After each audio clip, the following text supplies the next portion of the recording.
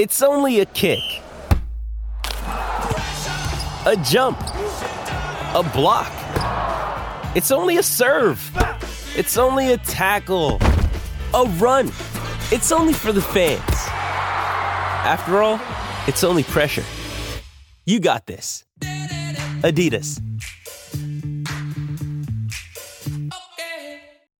Mother's Day is around the corner. Find the perfect gift for the mom in your life with a stunning piece of jewelry from Blue Nile. From timeless pearls to dazzling gemstones, Blue Nile has something she'll adore. Need it fast? Most items can ship overnight. Plus, enjoy guaranteed free shipping and returns. Don't miss our special Mother's Day deals. Save big on the season's most beautiful trends. For a limited time, get up to 50% off by going to BlueNile.com. That's BlueNile.com. With threats to our nation waiting around every corner, adaptability is more important than ever. When conditions change without notice, quick strategic thinking is crucial. And with obstacles consistently impending, determination is essential in overcoming them. It's this willingness, decisiveness, and resilience that sets Marines apart. With our fighting spirit, we don't just fight battles, we win them. Marines are the constant our nation counts on to fight the unknown. And through adaptable problem solving, we do just that. Learn more at marines.com. Oh, it's a goal. Who got the assist? Who got the assist?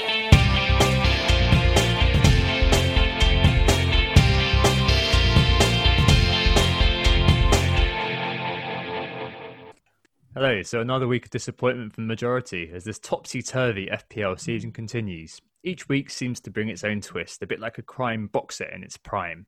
Though, unlike those, I suspect some of the audience is now hoping for a semblance of easy predictability to descend upon events. Recording on Monday night after the Spurs game, which has just about helped us all, so forgive any hot takes thanks for that. But let's get going. Nick, beard trimmed from woodsman to urban cosmopolite. You alright? Hey Tom, yeah, I'm not too bad, thanks. Yeah, I'm nearly clean shaven. I'm refreshed. I'm ready for a fresh start after what has been a dreadful 2020 and a bad and very boring game week. But bring back the goals. Where have they all gone? We are Who Got the Assist. Make sure to follow us on the usual streams. Twitter, you can find us at WGTA_FPL, at WGTA_Nick, at FPL Stag for Stag as well. And if you are listening as well via SoundCloud and can only access there for some reason, just let us know because we might be cancelling that soon. So just give us a shout if you're still using SoundCloud and we can follow that up. Also, if you want to join our mini league, the code is CPSULF. So we're joined as always by Anthony. How are you doing? Terrible. That was a bad FPL week. I'm drinking a mug of tea here, and I'll be honest, I really wish there was something harder in it. Like, this was a tough one. But anyway, enough of that. Moving on to the actual pod itself and the agenda for today. So, off the back of last week's discussion on the supporting cast, many of them actually came through this weekend when the premiums were pretty quiet, aside from Son and Kane. So it just wasn't really the ones that we happen to own. So anyway, this week's topic is moving away from that, and it's actually looking at over-management and should we just zombie our teams? And then, of course, later on the podcast, we'll be looking at the real reasons you're here, correspondence, as well as the listeners' Q&A. But first, before anything else, game week reviews and market forces. Yeah, let's get this out of the way. And Anthony, do you want to get your tale of woe out of the way so we can swiftly skate on? Can FPL violate fundamental human rights, Tom? That's my first question. You're the guy who's trained to be a solicitor, not me. I've started to wonder, and I might look into it, because all of my players returned appearance points. Very few of them actually returned much more. Martinez, he got 3 points. That's notable, really, in my side. I had Chilwell, who got a clean sheet. Mane, 2 assists. Salah, captain, 4 points there for total. And Kane's assist was probably more damage than it was worth for me. So I guess you could really say I was the victim of a double robbery on Saturday in that Mane with 2 attacking returns, no bonus points. Chilwell, one of the few players who was actually trying to do something in that United-Chelsea match. Got a clean sheet, in fairness to him. But he was on 2 BAPs in injury time and got no BAPs. And then twice I considered going to hospital because of gut-wrenching. 2 late clean sheet wipeouts.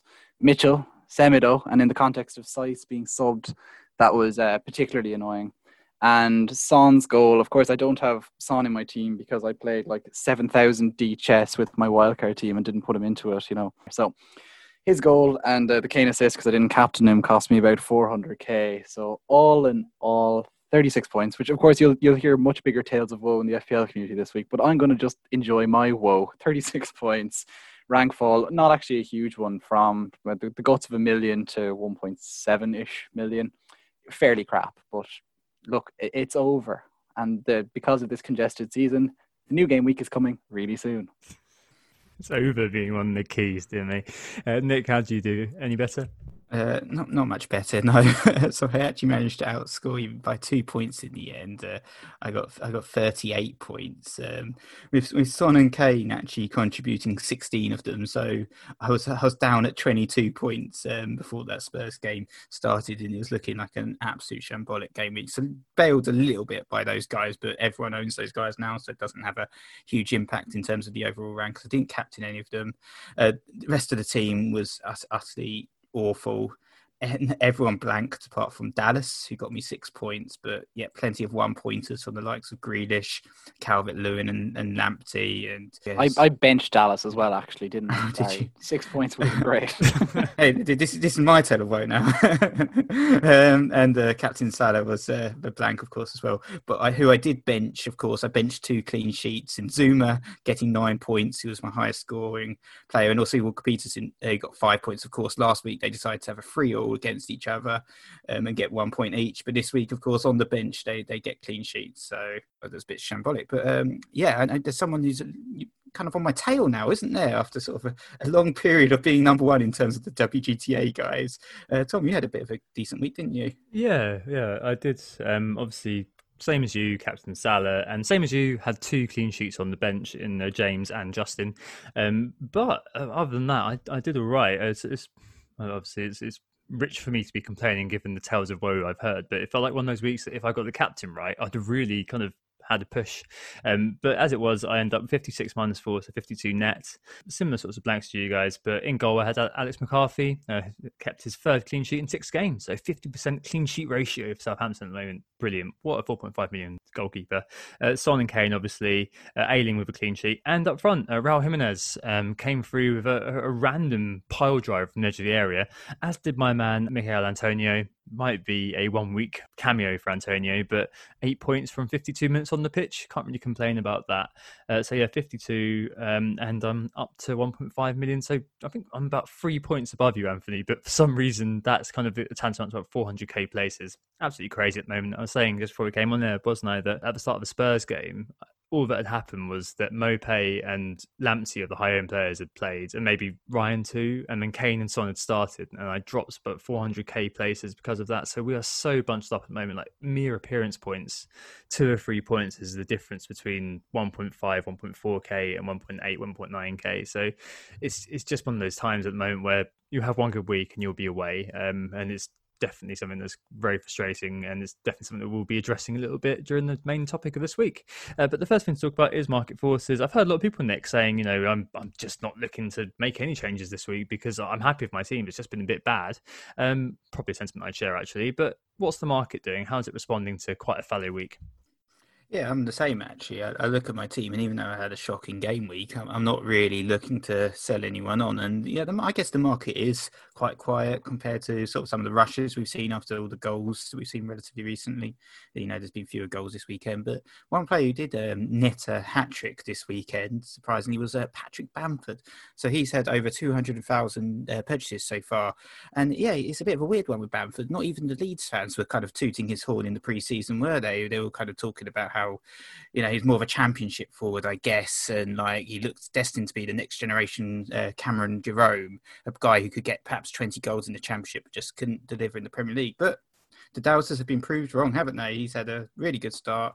Now has 6 goals and 2 assists in the first 6 games, and plenty of people looking at the bargain Leeds forward as a signing.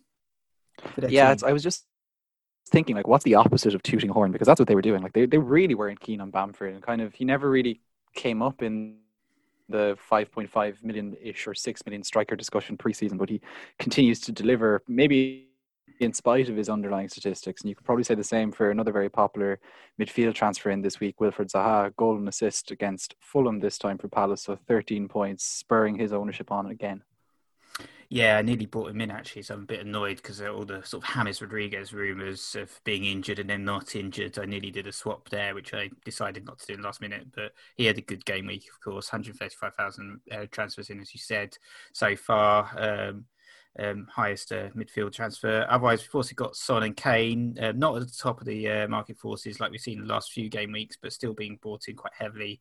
Perhaps their numbers will go up again after the goal and the assist combination this game week. But second in market forces actually is Ben Chilwell.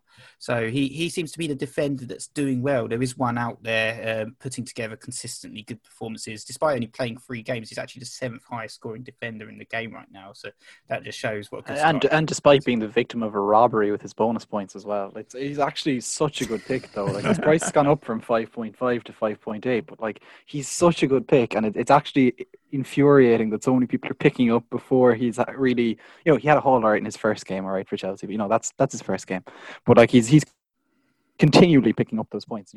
I think he's definitely the best, let's say, premium defender. There's plenty of 4.5s and 5-ish defenders who are returning, but of the premiums who kind of bring that attacking edge, Chilwell standing out, even though he has similar enough underlying stats to the likes of Robbo and Trent. Yeah, he was close to getting into my wildcard team there, but I ended up with Kurt Happy Zuma. But in terms of the transfers out, the defenders being sold, obviously Luca Dean, he got sent off. Surprisingly, I didn't own him when he got sent off this time, but he was off. So 165,000 transfers out for him. Van Dijk, obviously injured, being sold heavily as well. And also Trent Alexander-Arnold with 65,000 transfers out. I'm sure we'll have some questions about that a little bit later on the pod. Yeah. Really unusual actually that the top 3 most sold players are all defenders, and then it's a real smattering of midfielders and forwards who are being sold. Your James Rodriguez's, your Aubameyangs, who's like, how are you only selling him now 50,000 people? Like, how had you not sold him earlier? The likes of Mitrovic, Vardy, Callum Wilson, like, why are people selling him? Sales are definitely all over the place when it comes to midfielders and forwards.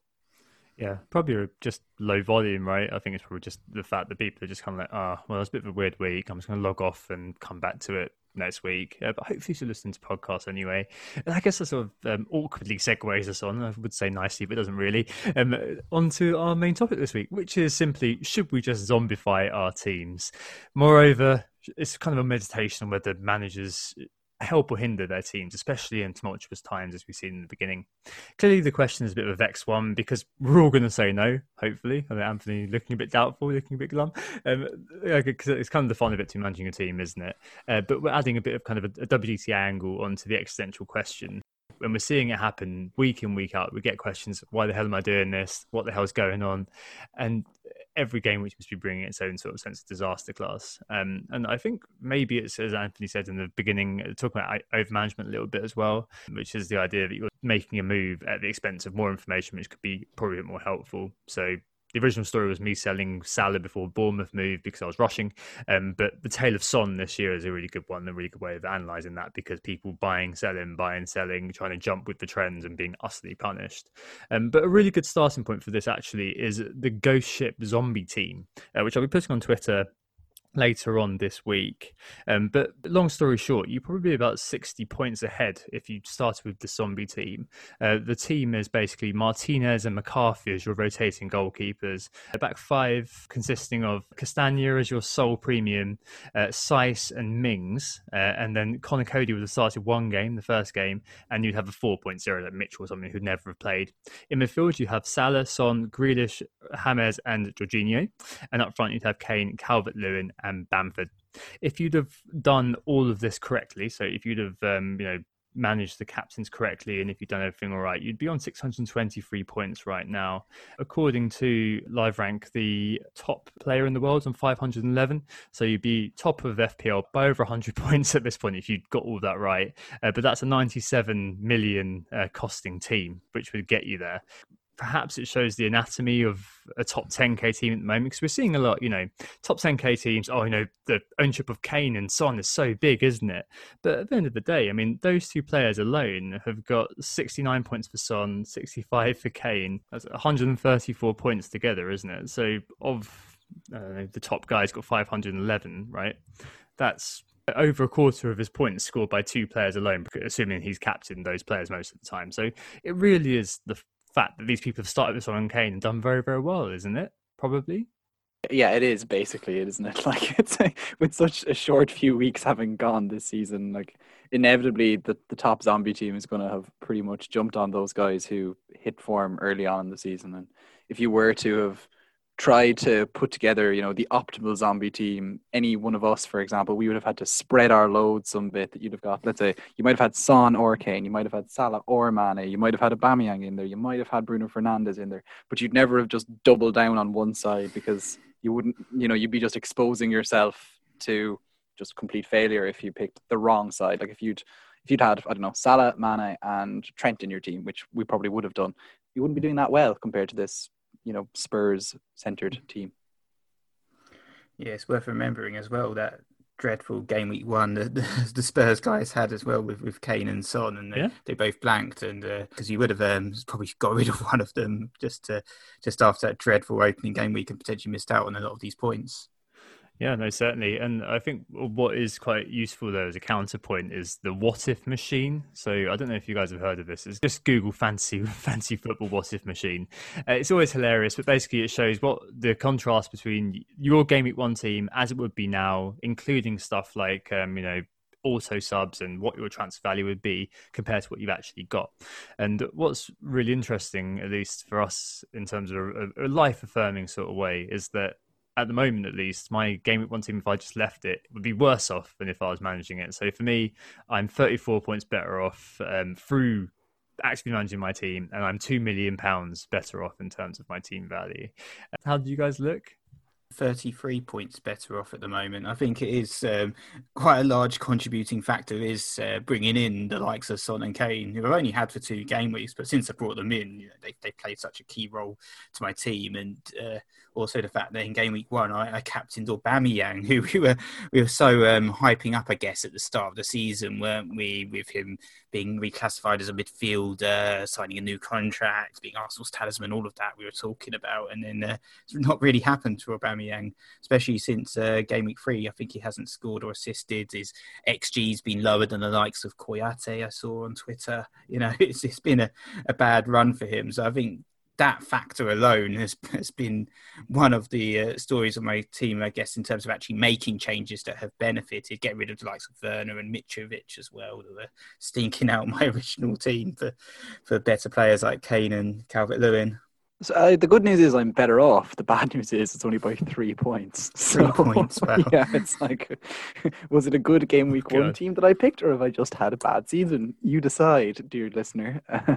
I guess the better story is that I am 2.5 million in team value up, which should, quote unquote, be more useful to me in the latter half of this season, but not a huge difference really between my original side and this side. I'd captain Salah, for example, so it's like I didn't have that Aubameyang problem. He was in the side, I just captained Salah. Oh, yeah. Okay, right, I see. But I guess that kind of leads to the question, how much value did managers bring to our teams? Obviously, we do have this sort of over-management sort of side of things, but it does look like we do have an impact, right? And I think, as you said earlier on in the season, you do have this sort of sense where the zombies can definitely be either beating you or near to you.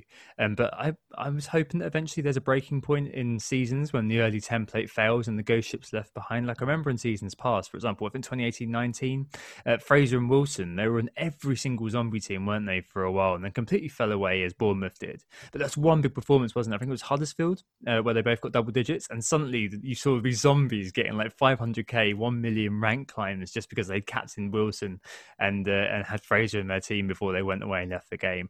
Other ones I can remember is like, Richarlison that year as well. I think he had a huge ownership for the whole season because he scored in game week 1, got a brace in game week 2, and as a result had 30% ownership for basically the course of the year because you had all these people, Phil from accounting, buying him in and then just forgetting about fantasy football, but still having Richarlison in his team. And even this week, I looked at Jamie Vardy, who'd been injured for a couple of weeks, and I was just like, well, okay, but that goal's not going to hurt me. 90% owned. So there's definitely an element of this, but I mean, you guys are fairly sure as well that the template will break down and things are going to improve, right, Anthony? Things will improve for you, yeah? Surely it will improve. Just as you say, it is the template does tend to break down. You do tend to get ahead of it. Everything tends to straighten itself out. Like even these Spurs performances, you could argue that them beating Burnley today at 1-0 was they pretty much delivered the same performance that they delivered against Everton in game week 1. Just the score happened to, basically the complete opposite of it, a 1-0 win for them.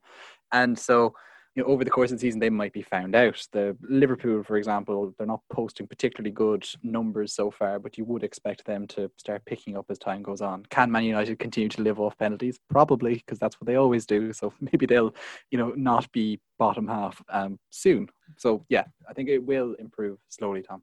Those are some really interesting examples there, Tom. And you've obviously had Timu Puki as the classic example from last year. It was in all of those ghost ships, and then obviously eventually we caught up with some of those ghost ships that had him because I think he only scored once or twice in the last 20 or so game weeks of the season. His form absolutely disappeared. But it has been a little bit of a strange season so far, hasn't it? We've had so many strange results, like Leicester winning 5-2 at City, or West Ham 4-0 at Wolves, Villa obviously at Liverpool. It's been so manic. It's been hard to kind of predict, but we've seen certain teams like Everton do so really, really well, and Aston Villa, of course, as well. And this game week perhaps might be the start of a return to form. Who knows? But we will, unfortunately, the likes of us, we're all doubled up now in these teams, doubled up in Everton, doubled up in Aston Villa. So maybe we'll catch up with some of those zombies once Everton and Aston Villa drop out of form, and we sell their assets as well, of course.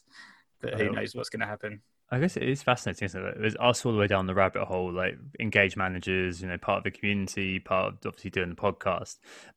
And we're kind of each week we're going, oh God, this is a disaster. Oh no, this is not quite worked out for me. But I'm sure there's loads of people out there who had Kane and Son from the beginning because they're both fairly well-known players, and Son's a decent price, Kane's the England captain, and they're just like, what are you talking about? What do you mean bad season? It's a great season. I've never had a start like it because I've had those two players in. It's just maybe it is kind of just the intense focus of what happens when you're in the community compared to being outside. Because I'm sure there are loads of people out there who are just like, oh, they're fantastic season. Don't know what you're talking about. But hey, there you go. Moving on to advice to weather the storm. FPL Fast, for example, with an approach could be to target fixtures for teams which haven't been firing yet. So, for example, Man City, rather than just jumping on bandwagon. So could that negate the over management? After all, he says, how much of stats really helped us this year? I mean, do you guys think that could be a way to kind of anticipate the next bandwagon? Because that is obviously one that we always do go for. But especially this year where things do seem topsy-turvy, how effective do you think that's going to be? I wouldn't target teams that lack form but have the fixtures, to be honest. I think form is integral to making your FPL decisions ultimately. And, it's that kind of strategy personally hasn't worked for me in the past. So it's not one I'm personally planning on adopting. I'm going to stick to my normal play, whether it works for me or not, and look for those form players and try and find that lethal combination of form and fixtures where I can. Yeah, like if I was to have the sort of omnipotence required to do what Elf is suggesting, next Saturday I wouldn't really be targeting Man City versus Sheffield United. I'd probably target the lottery. Like the odds of it kind of coming together at the moment, especially in this season, just seem to be quite low. The Liverpool defense, it's very hard to know. City, they haven't had a demolition job yet, and you kind of expect that to come at some stage. KDB's slow start is part of that. Their underlying numbers are really poor. We'll talk about it later, and it seems to be really hard to target fixtures. So you might as well just stick to the players that are actually doing well for the moment. Keep an eye on the stats, and then as things start to revert towards some sort of a mean, then start acting maybe with a bit more fixture-facing approach. Yeah, certainly. I mean, in this situation, it feels like patience is best. And I certainly felt this week that if I could have gotten a time machine and gone back to Friday and replayed the week somehow, like a quick game on FM for the dirty people to do that, I could have easily ended up with a completely different set of results. I could easily have sent this team out and gotten 80 points this week. It's just so happened. I mean, sometimes you do get on the wrong side of variance, or let's call it what it is at times, plain unlucky. Like, for example, this week, things like, for me and my team, this is Grealish just shot off the line, TAO almost went from halfway line, TA to Salah goal offside, Salah hitting the post from 5 yards out, Mitchell losing a clean sheet. I mean, it is always a game of fine margins, and that's really kind of what it is, isn't it? At the end of it, you've just got to plug away, haven't you? And if you do need time away from FPL to chill, so be it. Like, I think the one thing that I did notice this weekend is, and I became acutely aware of, is that the strung out nature of this season's games so far is definitely, I think, changing the mental dynamic of the weekend in terms of FPL. Like each game in isolation makes the bits that didn't go your way feel just that little bit more amplified, versus, when there was a bunch of 3 p.m. games, you'd at least go, well, all right, I at least got that, even though that didn't quite work out. Something like, Mitchell losing the clean sheet at the last minute would have been counterbalanced by, Son and Kane combining, and it wouldn't feel as bad, but it really felt, at some points this weekend and last weekend as well, I just kind of consciously switch off after a while. So I'm kind of hoping it gets back to like the regular calendar again, because I think it is quite a difficult, or it can be if you're pretty engaged with it and you look forward to it all week. It can be kind of quite difficult if it doesn't go your way, can't it? Yeah, it's just harder to follow as well, to be perfectly honest with you. It's like, you have to be pretty much engaged with it for the whole entire weekend to catch everything that's occurring. It's like whatever happened in the 3 o'clock game is such old news by the time most people have like gone so deep into their couch after sitting on it for 7 hours that they've watched 3 other games. It's like if there's crisps everywhere, there's beer cans around the house. Like whatever happened at 3 o'clock is long forgotten at 10 p.m. that night when they're watching the last game. And then they're settling in for bleeding match of the day. Like there's just so much of it that it's in many ways like it is just drawn out, and like there are pros to it, of course, that people can watch all the games and they can spend €15 or they can spend it to charities and not watch the games at all, do whatever they wish. But the emotions are definitely much more amplified in FPL context. From a following it perspective, it's not as easy, even though there's more access. Yeah, it reminds me of the old Mitchell and Webb sketch. Watch the football. The football is always here. Watch it. It, as you said, it definitely feels that way. Of it just being wall to wall. It's almost like the box office was a bit of a godsend, because there were games on that I wasn't going to pay to watch, so I had a little bit of time off doing it. But I guess to bring us to the FPL and the end of this section, a very somber section it seemed a little bit. Sorry about that. Yeah. Should we zombify our teams? I don't think we should. I think we do get game weeks like this where we've touched on quite a few things, the dark side of FPL, dark side of probability, as the old Twitter quote was at the bottom of FS forums, and a few things to maybe think about. But as you saw through us relaying the fact that we've got mostly positive results in some way or another, be it through extra money for Anthony, woo! Or I got the 3 points, Tom. Yeah, 3 points, and 30 something points for me. Like everything that Martinez contributed basically this weekend. Yeah, I mean, maybe the reality is that I shouldn't zombify my team, but Anthony, you should. I mean, maybe that's the truth of it.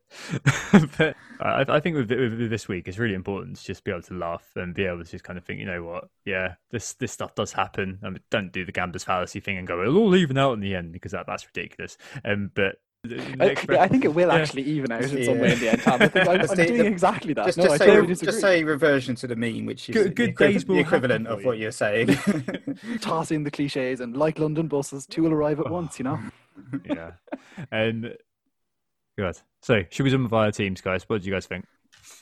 Well, I know, yeah, as you're saying, it's probably not best to zombify your team and just leave it and then see what happens come game week 38. That's certainly not advice that we'd be doling out. But there is a little bit of overmanagement, I think, sometimes comes into our heads. So, when we take hits and things like that, I've always been relatively negative towards hits. And I think this season has kind of illustrated that they're not always needed. Certainly when I've taken hits this season, it's not worked out. You see managers, for instance, selling Salah after blank, just don't bother.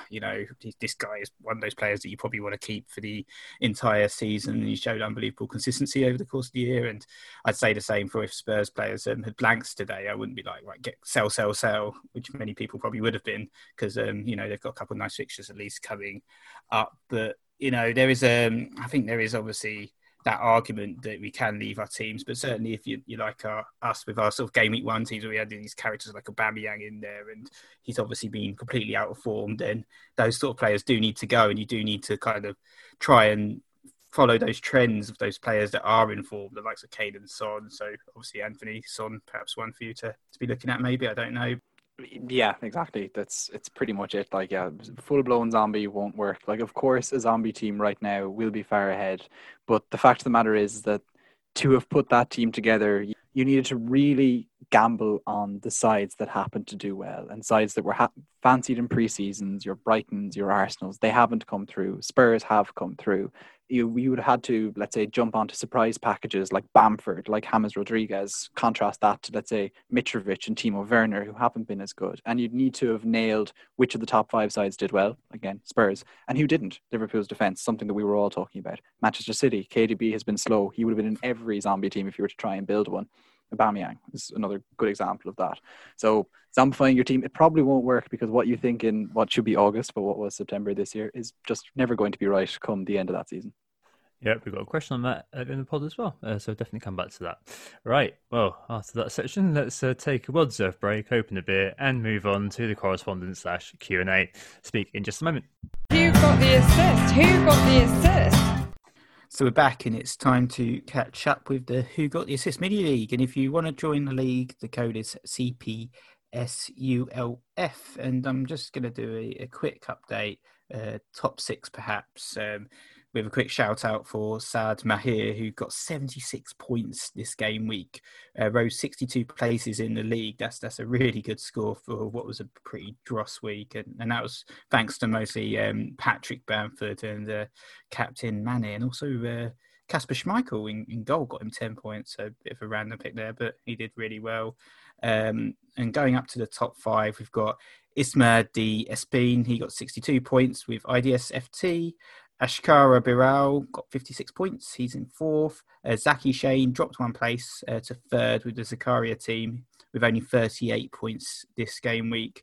2nd was Mohamed Mohsen with Hunter, 45 points. And now we've got a new number 1 in the league, and it's Borislav Joksimovic. He got 67 points this game week. So pretty decent score there, thanks to a Captain Son and also Zaha and Bamford. So well done, mate. And yeah, no, that's the mini league. Yeah, very well done. On 67. That's really nice, actually. I think I saw Adam Hopcroft somehow managed to squeeze a 71 out somehow. But yeah, 67 is pretty damn decent.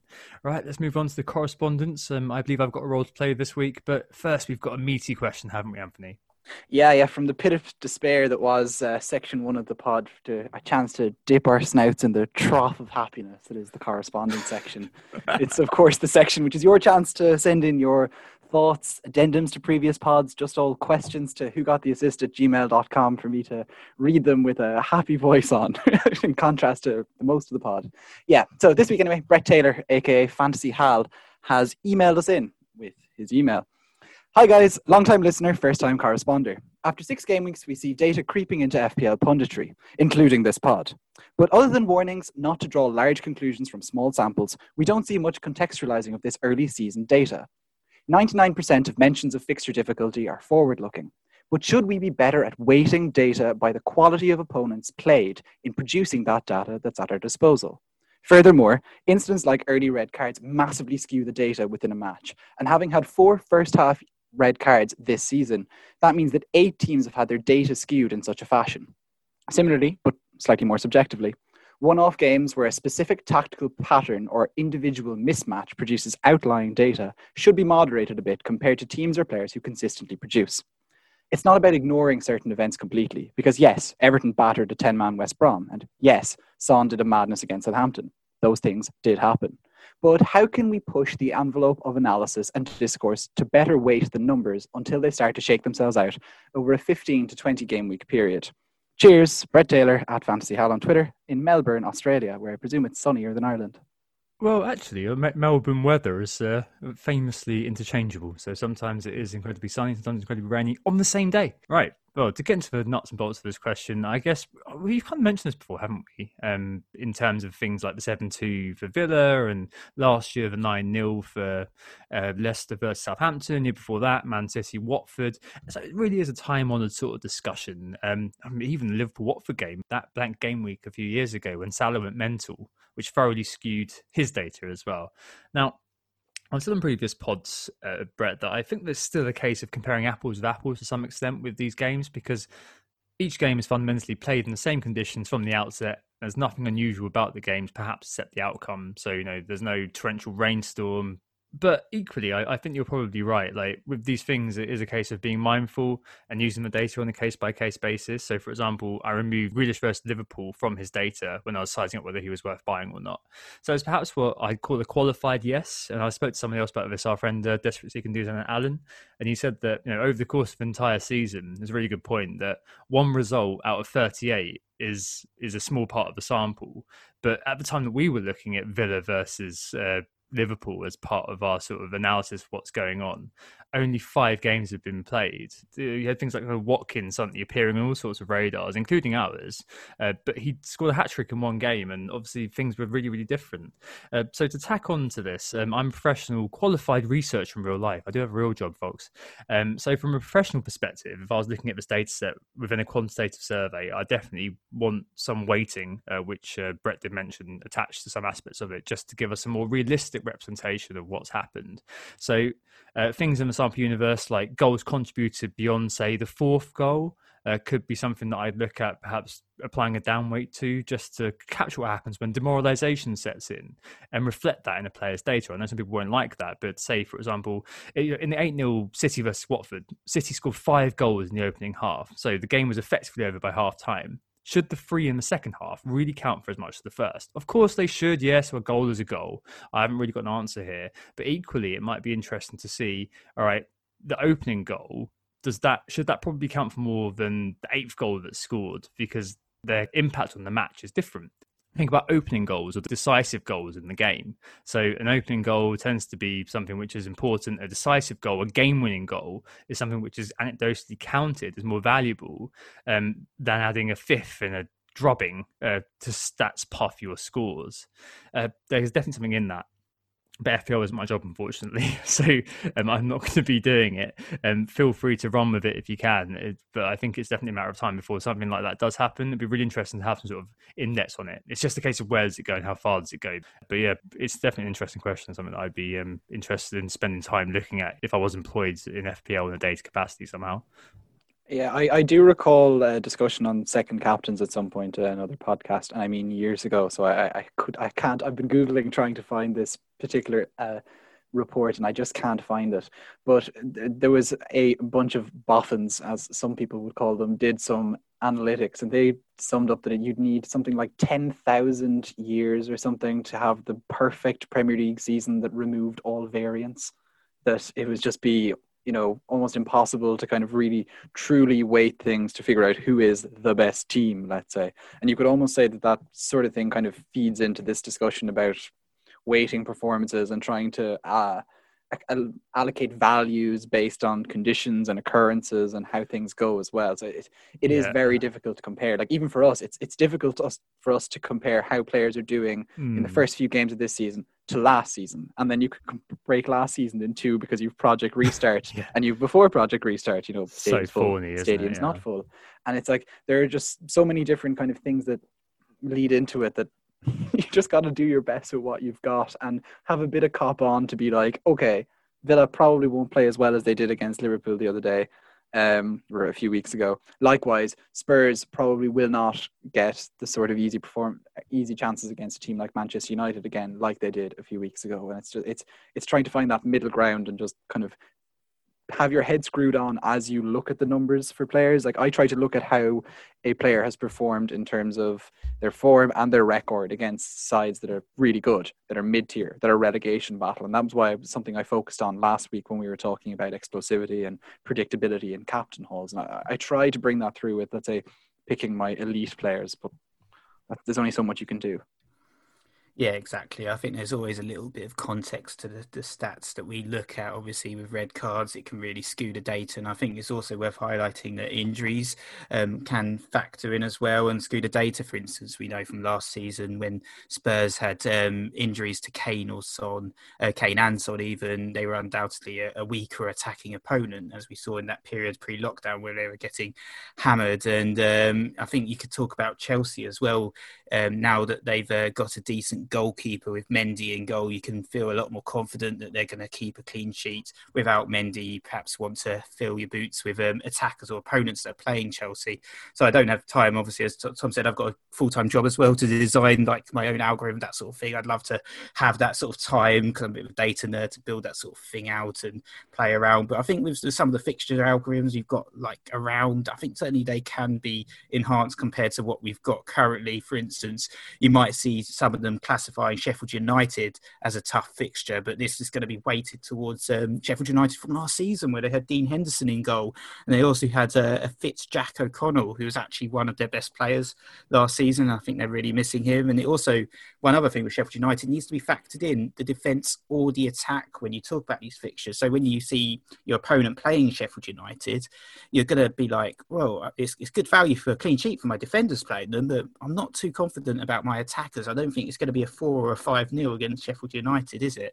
So I wouldn't necessarily fancy my chances. And that kind of links in, I guess, with Chelsea right now, because their next 3 fixtures are Burnley, Sheffield United and Newcastle, which is apparently really green fixtures. So you think, oh yeah, fill your boots. But fill your boots with the defenders, not the attackers, because Burnley will sit back and defend, Sheffield United will sit back and defend, Newcastle will sit back and defend. So it's going to be tough times perhaps for Werner and Havertz. But if you're on the likes of Chilwell or Zoom or James, then by all means play them. So that's something certainly that needs to be factored in, I think, to people's approaches.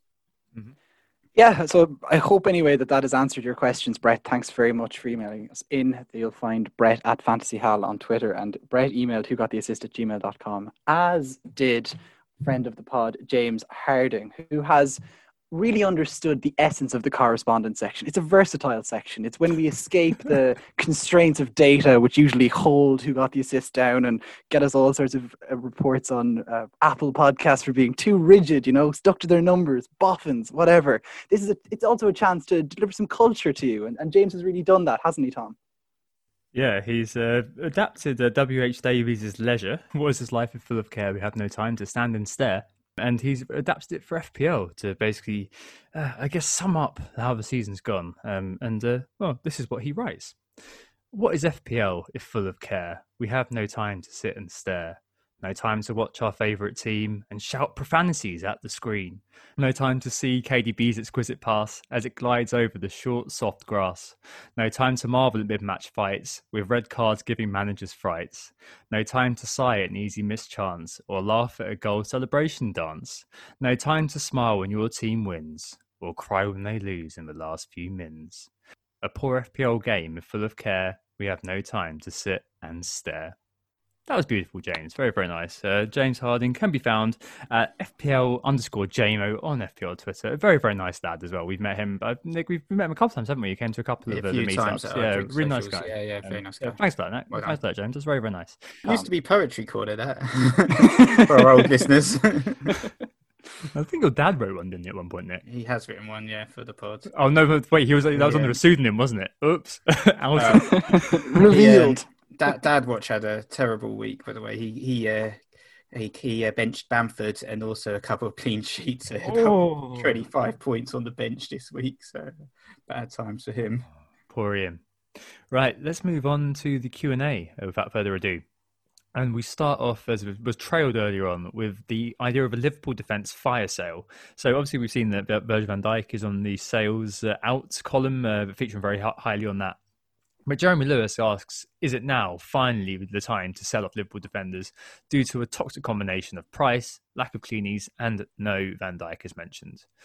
What do you guys reckon? I got rid of all my Liverpool defenders on my wildcard. Didn't want them anymore. Gone. Yeah.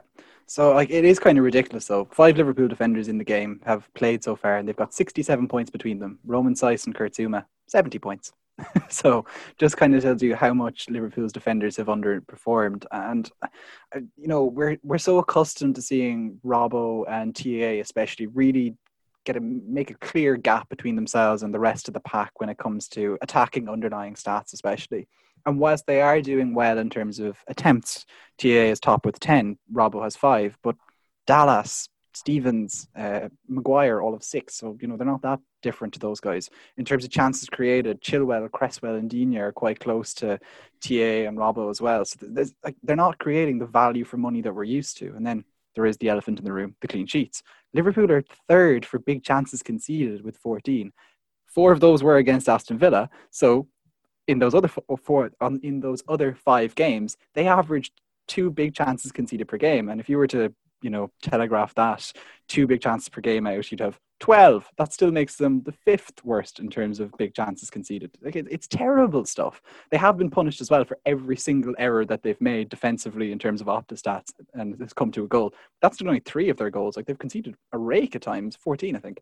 So just tells you really that they're not doing as well as you'd expect them to. And with an in-form West Ham next, followed by Man City, and then Leicester, where Vardy will inevitably score against them, you're kind of like, what's the point? So I'm not going to be as negative as you are about Liverpool. I have highlighted some positives that can be gleaned. So I think the fullbacks still have lots of attacking potential there. Robertson's top for penalty box touches of all the defenders with 25. Trent's top for goal attempts with 10. And both Trent and Robertson are in the top 4 for chances created so far this season. So plenty of attacking returns still. They are, but are they 0.5 or 1 million or 1.5 million worth it? That's the question really with them, isn't it? Obviously that Aston Villa match was a bit of a strange match, but I don't think they're necessarily going to, without Virgil van Dijk, turn into calamities overnight, and this is going to be a continued theme. As we talked earlier, there's probably going to be a little bit of reversion to the mean back with Liverpool, considering how consistent they were last season. I think also the fact that Alisson's back is going to be very important for Liverpool. He wasn't around for that game. He's got excellent distribution, and I think he adds a lot of calm to the proceedings compared to Adrian, who the defenders always look nervous playing in front of, and they never keep a clean sheet when he's in the team.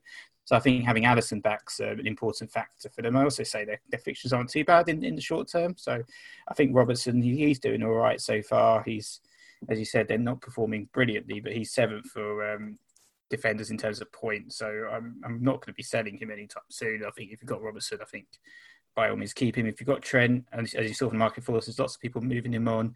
You could potentially fine 3 million, just downgrading him to a Dallas type character and investing that in your midfield and attack. And if you did, I wouldn't blame you, but I still think there's plenty of potential for Liverpool defenders at the end of the season to be right up there in terms of top scoring defenders. Oh, absolutely. By the end of the season, I'd agree with that. Like, I'm negative in the super short term, but in the longer term, yeah. I've still got Trent, and I haven't wildcarded, so that's the reason I've still got Trent. If I didn't have Trent, I'd be with you, Anthony. I wouldn't own a Liverpool defender at the moment. And I think that what was really instructive was the absence of Liverpool defenders from the Zombino team that I mentioned earlier on. And I think that certainly went against our perceptions, and we'll talk about this in a minute. We've got a question on this, of how the early season would pan out. There was a point, I think, three game weeks ago, when we were like, Trent and Robbo is a really viable way forward, and certainly seems to have been exploded now. One thing I would point out is that in the restart, they were actually 6th for big chances conceded. To your point, Anthony, about their big chance concession, that's actually 1 less than Norwich, and they conceded more big chances in the restart when they had all of the ensemble with Brighton, Bournemouth, and Newcastle. Yes, of course, they obviously had won the title by that point, so maybe arguably the motivation wasn't there. But it does seem like they've kind of, just for whatever reason, just been afflicted by the lack of stability around there. And the good thing about Liverpool assets, the fullbacks, is that they're actually not that liquid in terms of their prices. I mean, I know TAA has dropped by 0.1, Robbo's risen by 0.1, but you're not going to see like a big rush like you would see in a midfield, a James situation where he's risen by 0.5 million. You probably aren't going to see that with Robertson and TAA because they're so difficult to get to, and because most non-engaged managers will look at them and go, well, I'm not paying 7 million for a defender. What are we talking about?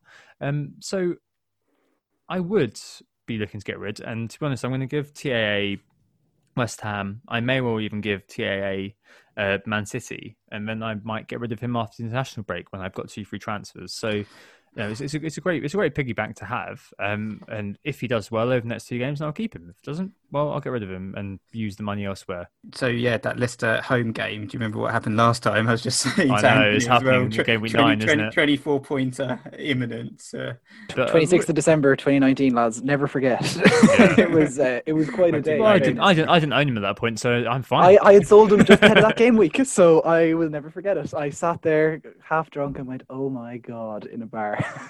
Just thought never, ever again am I selling know. TAA.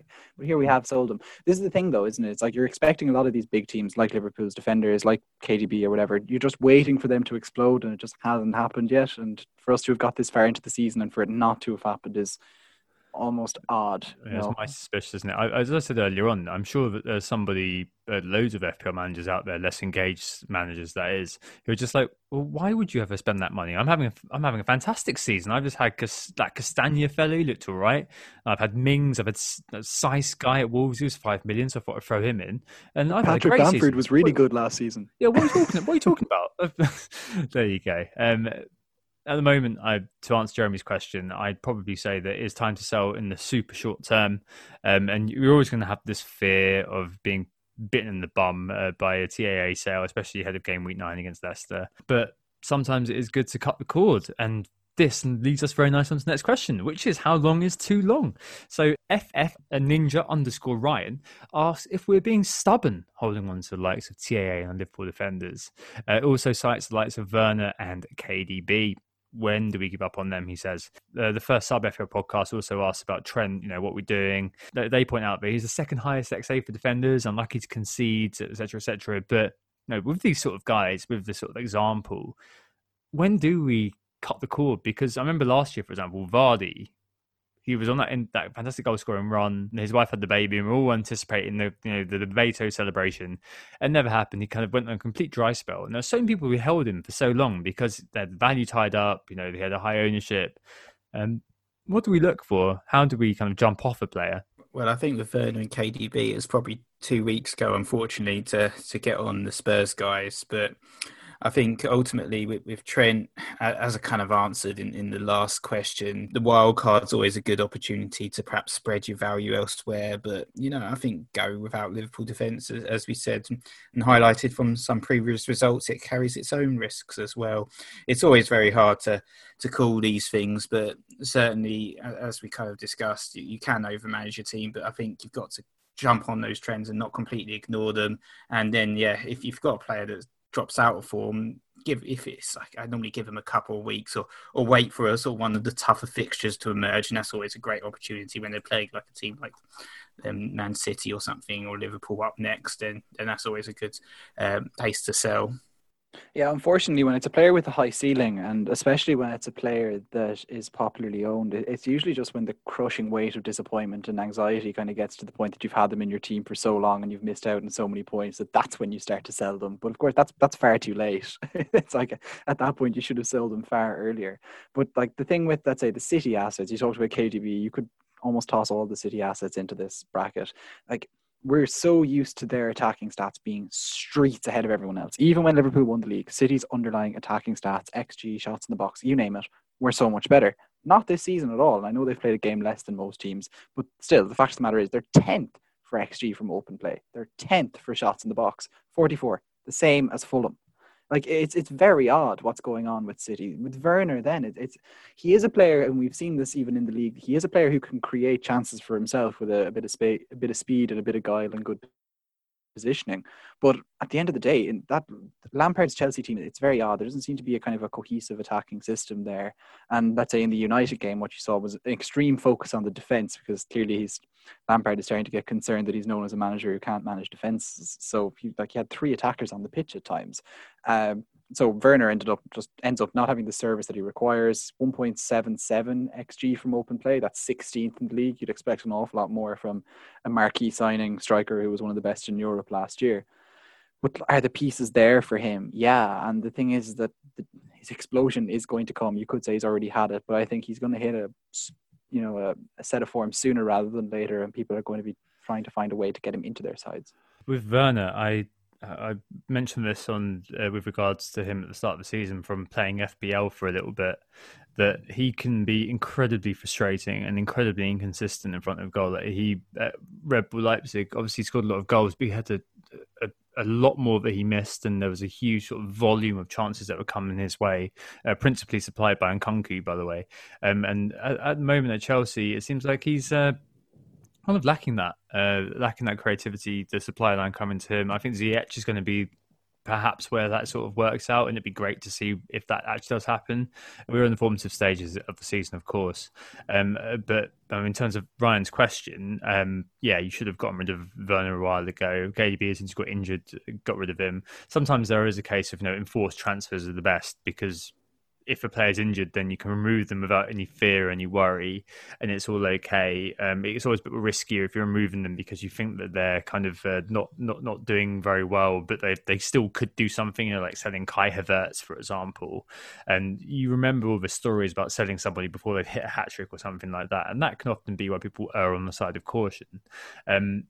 With this, I think it's all about the decision-making process, and we speak about this a lot in terms of the outcome bias and not kind of falling prey to thinking, the outcome wasn't great, so I've clearly made a mistake here. And often, if you come to the conviction that a player isn't worth holding on to, like Anthony has with Liverpool defenders, for example, it's worth following that through, I think, just because at the end of the day, like it's your conviction, is what you've seen, is what you've hopefully researched or at least heard and looked into. And I think that's how a lot of the best managers seem to do things, like independently of what the popular sentiment is. Trustworthy teams then. Adam Pritchard at 352 asks, who do we trust? All the big teams are erratic. Everton and Villa knocked off their perch a bit this weekend, with only West Ham, of all people, looking vaguely decent. Derry Cracker also mentioned the Palace defence look all right. So are there any kind of trustworthy teams out there? Jimenez is doing all right, isn't he? But Wolves look terrible, for example. Southampton 3 out of 6 clean sheets. Are there any teams that we kind of point out other than West Ham and think, these are teams worth better? Or does it link into our reversion to the mean sort of thing that we touched on earlier on?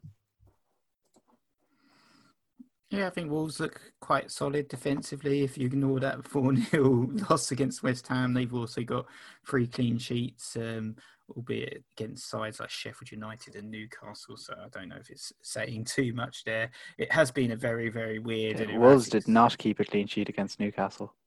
Oh, sorry. You're looking at Roman Saiss. Yeah, I'm looking at Roman. Well, they got ones against Fulham and Sheffield United and Leeds. So getting clean sheets against the likes of Fulham and Sheffield United, I don't think that's necessary too much to be shouting home about, but certainly they've looked pretty good defensively in most of their games. We've seen that Everton have had a really good start, but then they were crap this week against Southampton. Same with Villa, excellent start, crap this week. So I don't know if there are too many trustworthy teams, to be brutally honest. City's been erratic in their form. Liverpool don't look the same. Spurs, I think Spurs, you can trust their attackers so far, but I'm sure they'll drop off at some point during the season. West Ham also had a good start, but historically, their form hasn't been brilliant over the past 5 seasons. They tend to be the whipping boys. It seems a bit odd that they're doing so well. It's unusual, certainly. I think teams like Chelsea will come good eventually as well with all the attacking talent. I'd also perhaps say that, keep an eye on Manchester United and some of their attackers. But I'm afraid I don't really have a solid answer here for a guaranteed team that I would say you can trust. They're all a bit shaky in their forms. They've all been knocked off their perch a little bit, haven't they? Yeah. What is it? Stalin said, I trust no one, not even myself. And to be honest, I think most Premier League footballers could say that right now, or certainly the managers could about their teams. Like it's so erratic, as Adam said in the question. Look at the underlying data. Salah and Mane still look like they're well set up. The Villa defence, sure, it imploded at the weekend, but I'd be okay with them going forward. Like they've shown signs of actually being organised. Like Nick, I think I trust the talent at Chelsea to come through eventually. Derry Cracker was talking about Crystal Palace. Yes, their defence looked good at the weekend, but it's still conceded. And the fact of the matter is that so often Crystal Palace don't attack, that when your defence is doing all the work, something's going to go wrong eventually. So what's the point? All in all, I think it is really just keep watching the underlying data, Adam.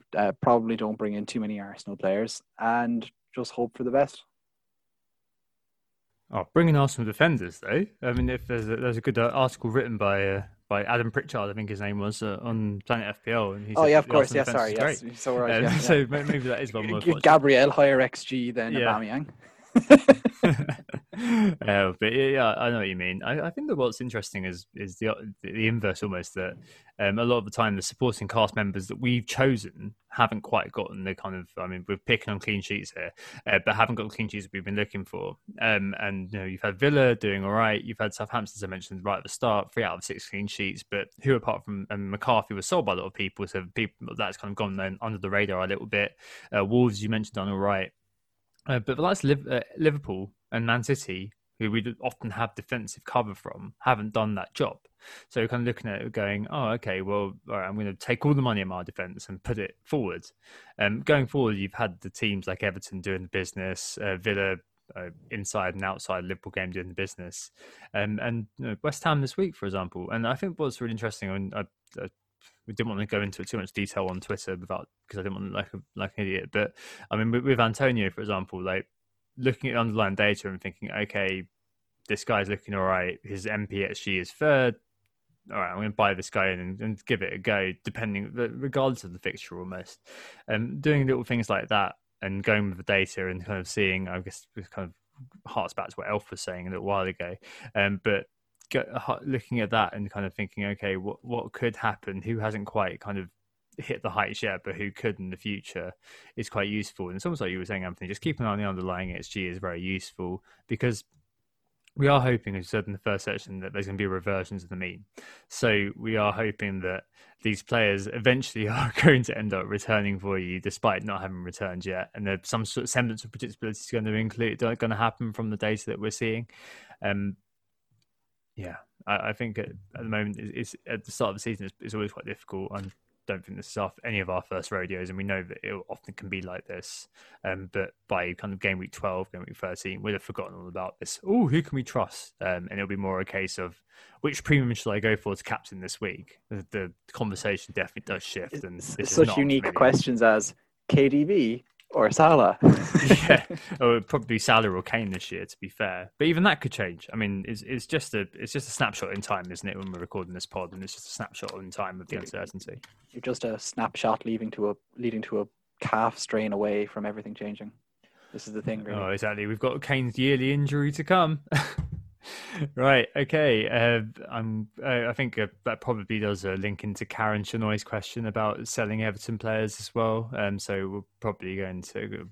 I guess we'd all say James Rodriguez is a very good player. Yeah. DCL has been doing well so far. I've called him the new postman, and I think he will continue to deliver. And not even the DCL mail comes every single day. Yeah, exactly. It was similar to Jimenez. Like the postman delivers in increasingly ridiculous circumstances. As I said earlier on, deflected shot out of nowhere. This week, going to the edge of a D on a corner for his own team. Like you'd be expecting him to be attacking the penalty spot. No, he pulled out to the edge of the D and unleashed a pile driver out of nowhere.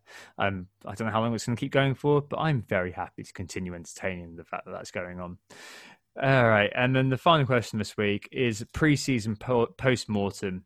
We've spoken about this a few times in the pod, but Nick Wright asks, of everything we thought we knew pre-season, what are you now least or most sure of?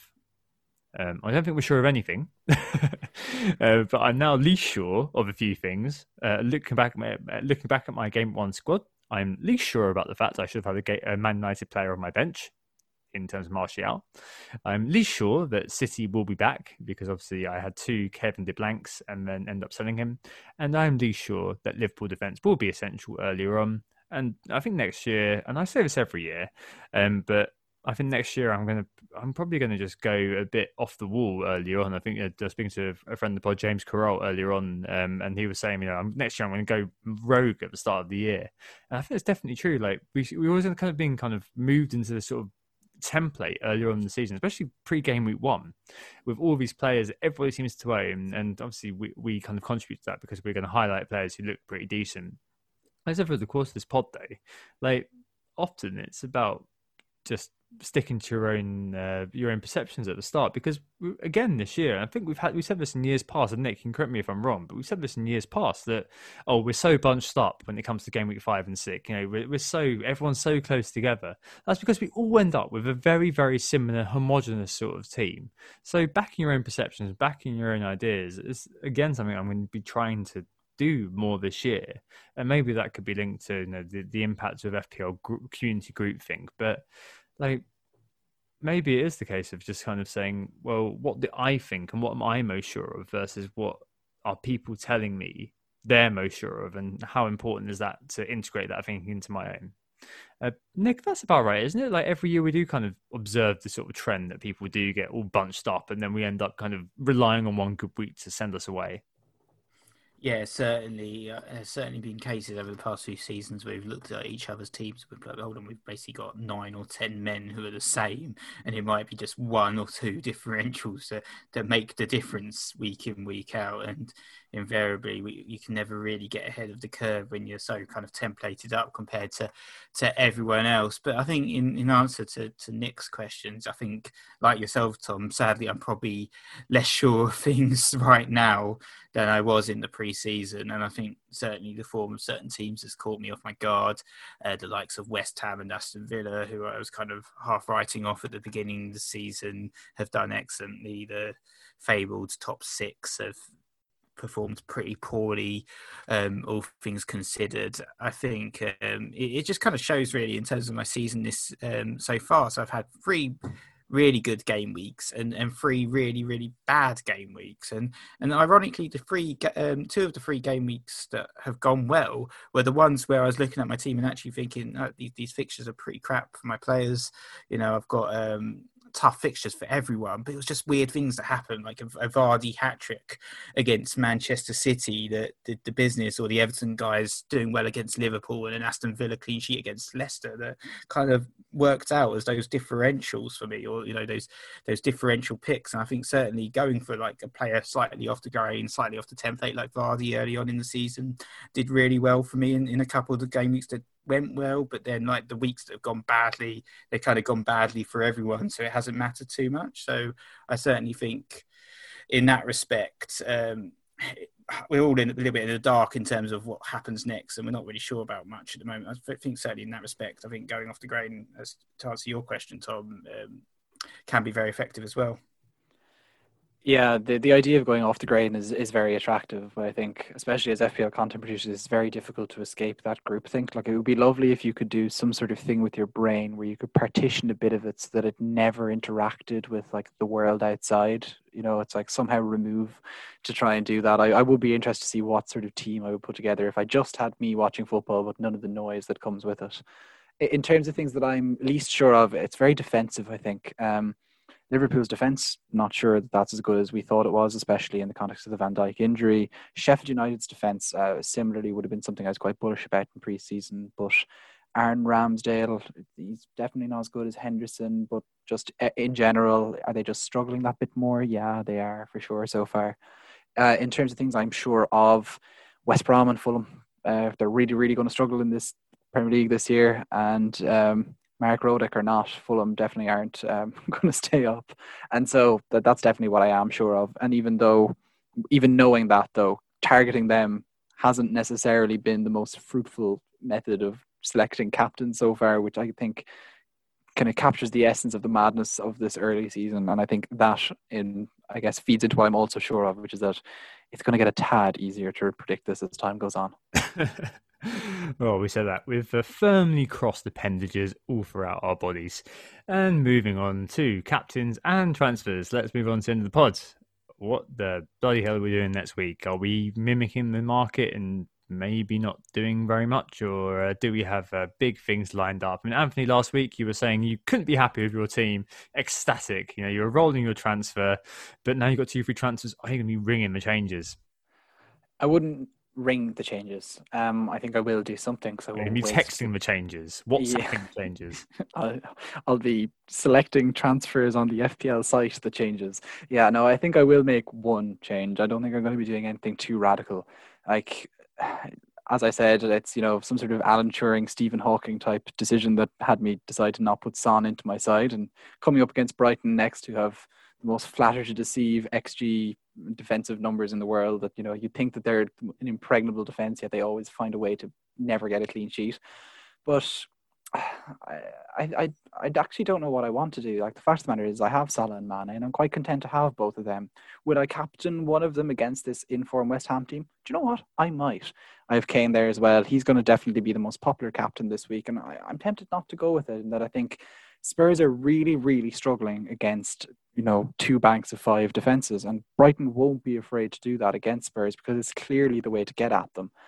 And with that in mind, I might break from the herd this time and go with either Salah, Mane or Sterling away to Sheffield United. Just City have to explode eventually, and I kind of will stick with that. So it'll be a very boring transfer anyway, whatever that transfer is. Right, fair enough. I'm not sure yet. I've got Reece James in my team still stinking it up. I mean, I don't know whether that 5 at the back that Chelsea did really out against Man United is going to just be exclusively against United. But I'm going to have a Champions League game midweek, which will hopefully give me a heads up as to whether Reece James is going to play or not. I'm hoping that if he's benched, that means he plays against Burnley and vice versa. That might mean the sell there. As mentioned at the start of the pod, Michail Antonio is apparently getting a scan on that persistent hamstring issue. He's basically following the footsteps of Arnautovic at West Ham being an injured talisman. That's probably not a good thing to have in your team. So it may be that 8 points is just a cameo. It's a shame because they've got a really decent run coming up, as we've mentioned a few times on the pod. Like he's got Fulham, Sheffield United, and Aston Villa from game week 8 to 10. So I mean, if he's out for 1 week, I may think about the hokey cokey. I don't know, but as it is, I think that I really like to do one move, maybe set myself up for. I'm looking forward to. I want to roll my transfer over international break, so that means that I want something this week. Maybe it'll be the likes of Reece James to Kilman to give me 0.9 million in the bank or something like that going forward. This week for captaincy, I've actually considered it a little bit, and I was considering actually going with Kane. I was considering actually going with Son, not because he scored tonight, but because Brighton's defence in terms of the high line are very, very similar to Southampton. I was just wondering whether we might see a similar sort of Kane-Son link up there. We saw what happened against Southampton, and where Son basically benefits from getting in behind them. I just wonder whether that might be the case with Brighton too. Brighton aren't quite as harry-carry as that Southampton team. No, they aren't. But they are a perpetual case of all fart no poo, and they're also and also a persistent case of a team which doesn't set up to nullify the opponents, but sets up to attack, or at least sets up in a way to win the game rather than in a Burnley way to nullify the game. That's true, right? So I think that hopefully there'll be a game there. I think everybody's going to captain within that game, and obviously I can see the positives in captaining Kane. He's actually got lower ownership as it stands than Son, so maybe the bigger net advantage is captaining Kane and having the penalties, etc., etc. But no, it feels like potentially one where Son could explode. So maybe I will go with Sonny Boy there.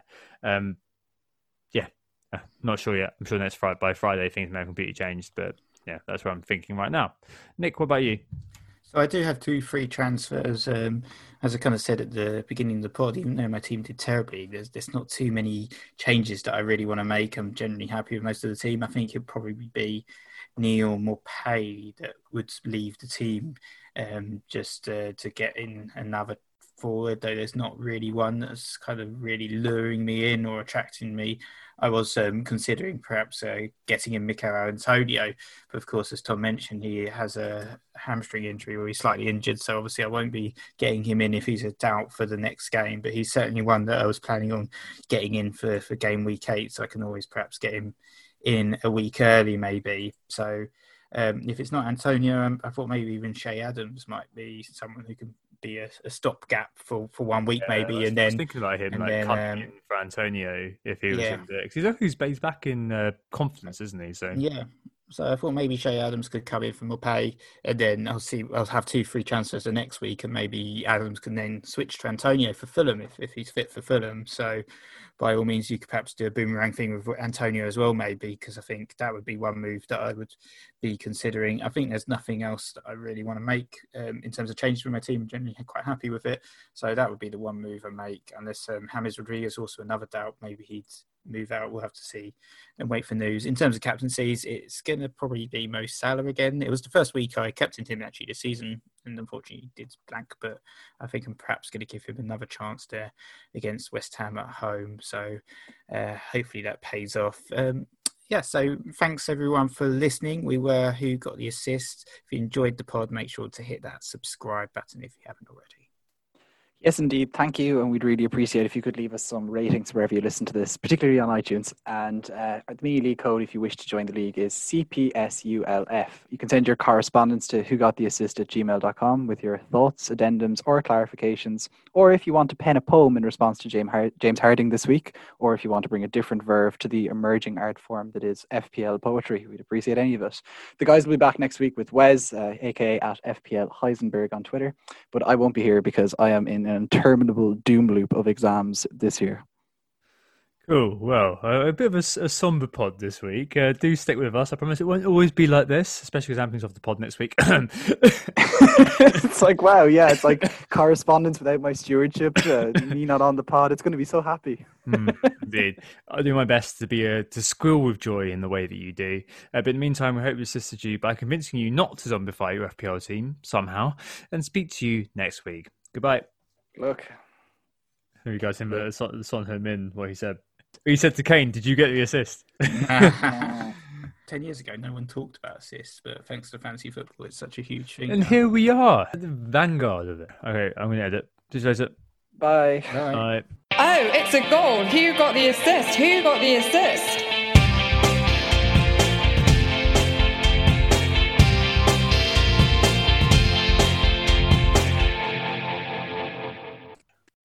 Sports Social Podcast Network.